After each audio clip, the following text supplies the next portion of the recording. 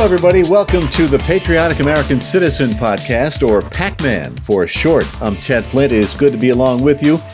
We begin with Donald Trump acquitted in his second impeachment trial. The first one was a farce. The second one also a farce. No surprises, really. Only the Republicans. There were 7 defections. 7 Republicans voted for conviction. Of course, 67 votes are needed. 2/3 of the Senate would have to vote to convict. That they fell well short of that.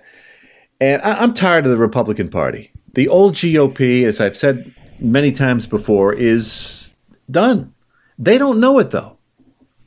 They think that they're going to go back to the Mitt Romney days and the George W. Bush days and in the John McCain days. Those days are gone. I'll tell you, the real energy in the Republican Party is with the Donald Trump wing. As a matter of fact, more than 2/3 of Republicans would join or consider joining a new political party if Donald Trump were to start one.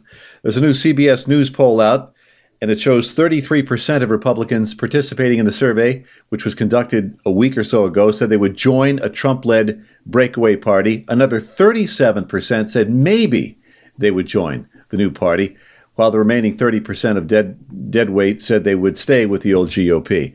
And I think it's got to happen. I think it's happening in the Democrat Party. I think the Democrat Party, the old Democrat Party of, I want to say Joe Biden, the old Joe Biden from the 70s and 80s, that party is shifting left. You see it, the AOC wing, the Bernie Sanders wing, they are really the power in the party. And that's why Pelosi and company are shifting left. I mean, Pelosi's left enough anyway, her and Schumer and Adam Schiff, but they weren't crazy left like the AOC Bernie Sanders wing. More and more, the Democrats are being represented by that wing. I think Trump, if it's not Trump, it's got to be somebody else, whether it's Matt Gaetz of Florida, or somebody has got to lead the breakaway party, because the old GOP, they're just Democrat light. And it's important. I think there are a significant number of Americans who are loyal to Donald Trump. So I think you're gonna see something happen here. Something's got to break, other than the will of Republicans. That's one thing Trump, I think, for 4 years had tried to do. He tried to show the Republican Party how to fight. Republicans are gutless. I'm tired of the John Boehners of the party running things, and the Mitch McConnells of the party. I mean, they're dead. They're just dead weight. Trump fights. That's what we need to do. We have to fight, because we are in a fight for civilization. Let's face it. I mean, totalitarianism eventually will lose out, but they'll win just long enough to destroy the civilization. And that's what's happening. We're seeing our civilization eroded from within. And I think a lot of it starts with our politics in Washington. Not all of it, some of it, a good portion of it. The culture's rotting. We know that. It's been going this way for decades. I want to keep this program fairly short. I want to mention Andrew Cuomo. And, there's this huge call, this clarion call for Cuomo to be either impeached or for him to step down. And, I mentioned, I think last week, I'm no big fan of Andrew Cuomo. I think he's a despicable human being. Nobody likes him. Democrats don't like him. But they're, up until now, have been more than willing to go along with him.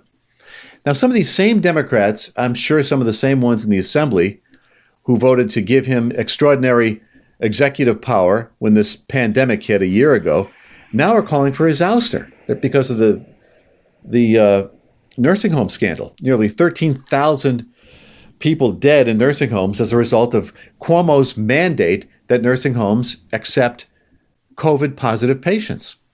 Now there's this big hue and cry for him to be taken out. And I'm thinking to myself, I got thinking last night, I'm thinking, why all of a sudden are Democrats calling for Cuomo to be either impeached or taken down? And, working in Albany, as I do, in the interest of full disclosure, I work for the New York State Assembly, I work for the Republican Conference. I think somebody in the Democrat Party has their eye on the governorship. And I think it's Letitia James, frankly, or somebody like that wants Cuomo out. And you might say, great, Cuomo's been a drag anyway on New York State. I'm no fan of Cuomo. I mean, he's a liberal Democrat. But I think we could do a lot worse. There are people worse than Cuomo. Some of these New York City Democrats I'm telling you, in the Assembly and in the Senate, state Assembly and state Senate, they would make Andrew Cuomo look like Ted Cruz. These people are hardcore Marxists. They're like the AOC wing of the Democrat Party at the national level. These New York City people are dangerous. I think that's who's nipping at Cuomo's heels. That's who wants him out. Because they've been afraid of this guy for a decade. Now all of a sudden they're calling for him to be removed. Now I'd like to see Andrew Cuomo go. I know in 2013 he said he had some unkind words to say about conservatives, pro-lifers, those who cling to their guns and religion. Basically, we're not wanted in New York State. Well, now it's coming back to bite him. But I think too many people, I know a lot of conservatives would like to see Cuomo out, but be careful what you wish for. Because I'm telling you, there are people downstate who would like to be governor. I think Letitia James has her eye on the governorship. Frankly, I do. And anyway, those are my thoughts on Cuomo for what they're worth. Back to some national news. President Biden is considering a domestic travel ban among the states. Is it constitutional? Well, that's the biggest question. Ron DeSantis is the governor of Florida. This is all aimed at Florida, basically, and any state that went for Donald Trump. And I saw DeSantis on, I think it was Fox, and he calls Biden, he's a lockdowner. And we know who the lockdowners are, the Bidens, the Whitmer, Governor Whitmer in Michigan, and some of these blue state governors are lockdowners. Now, DeSantis threw some stats out at Fox, and he said, look, there are 26 other states and D.C. They have higher COVID mortality rates than Florida per capita.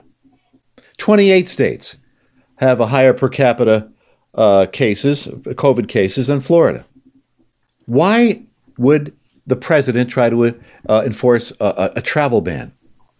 And DeSantis said flat out, Florida is not going back. We're not turning back. I think this is going to come to a head here. The president can call for a domestic travel ban. Whether he has the authority to enforce it is another matter. We're going to find out. Okay, that's about all the time we have for this program. I want to keep this program short. It is Sunday as I record this, and Sunday is a day of rest. By the way, the price of oil since Joe Biden was elected, 18% higher. We're at a 13-month high for oil prices since Joe Biden was elected. Donald Trump worked to make us energy independent. Joe Biden wants us energy dependent. We'll follow up on a future show. Thank you very much, folks, for tuning us in. Before I go, if you're thinking of starting a podcast and you haven't done it yet, it's real easy. And there's no better time than now to start a podcast. All you have to do is check out Buzzsprout. It's hands down the easiest and best way to launch a podcast. Not only that, but Buzzsprout gets your show listed in every major podcast platform.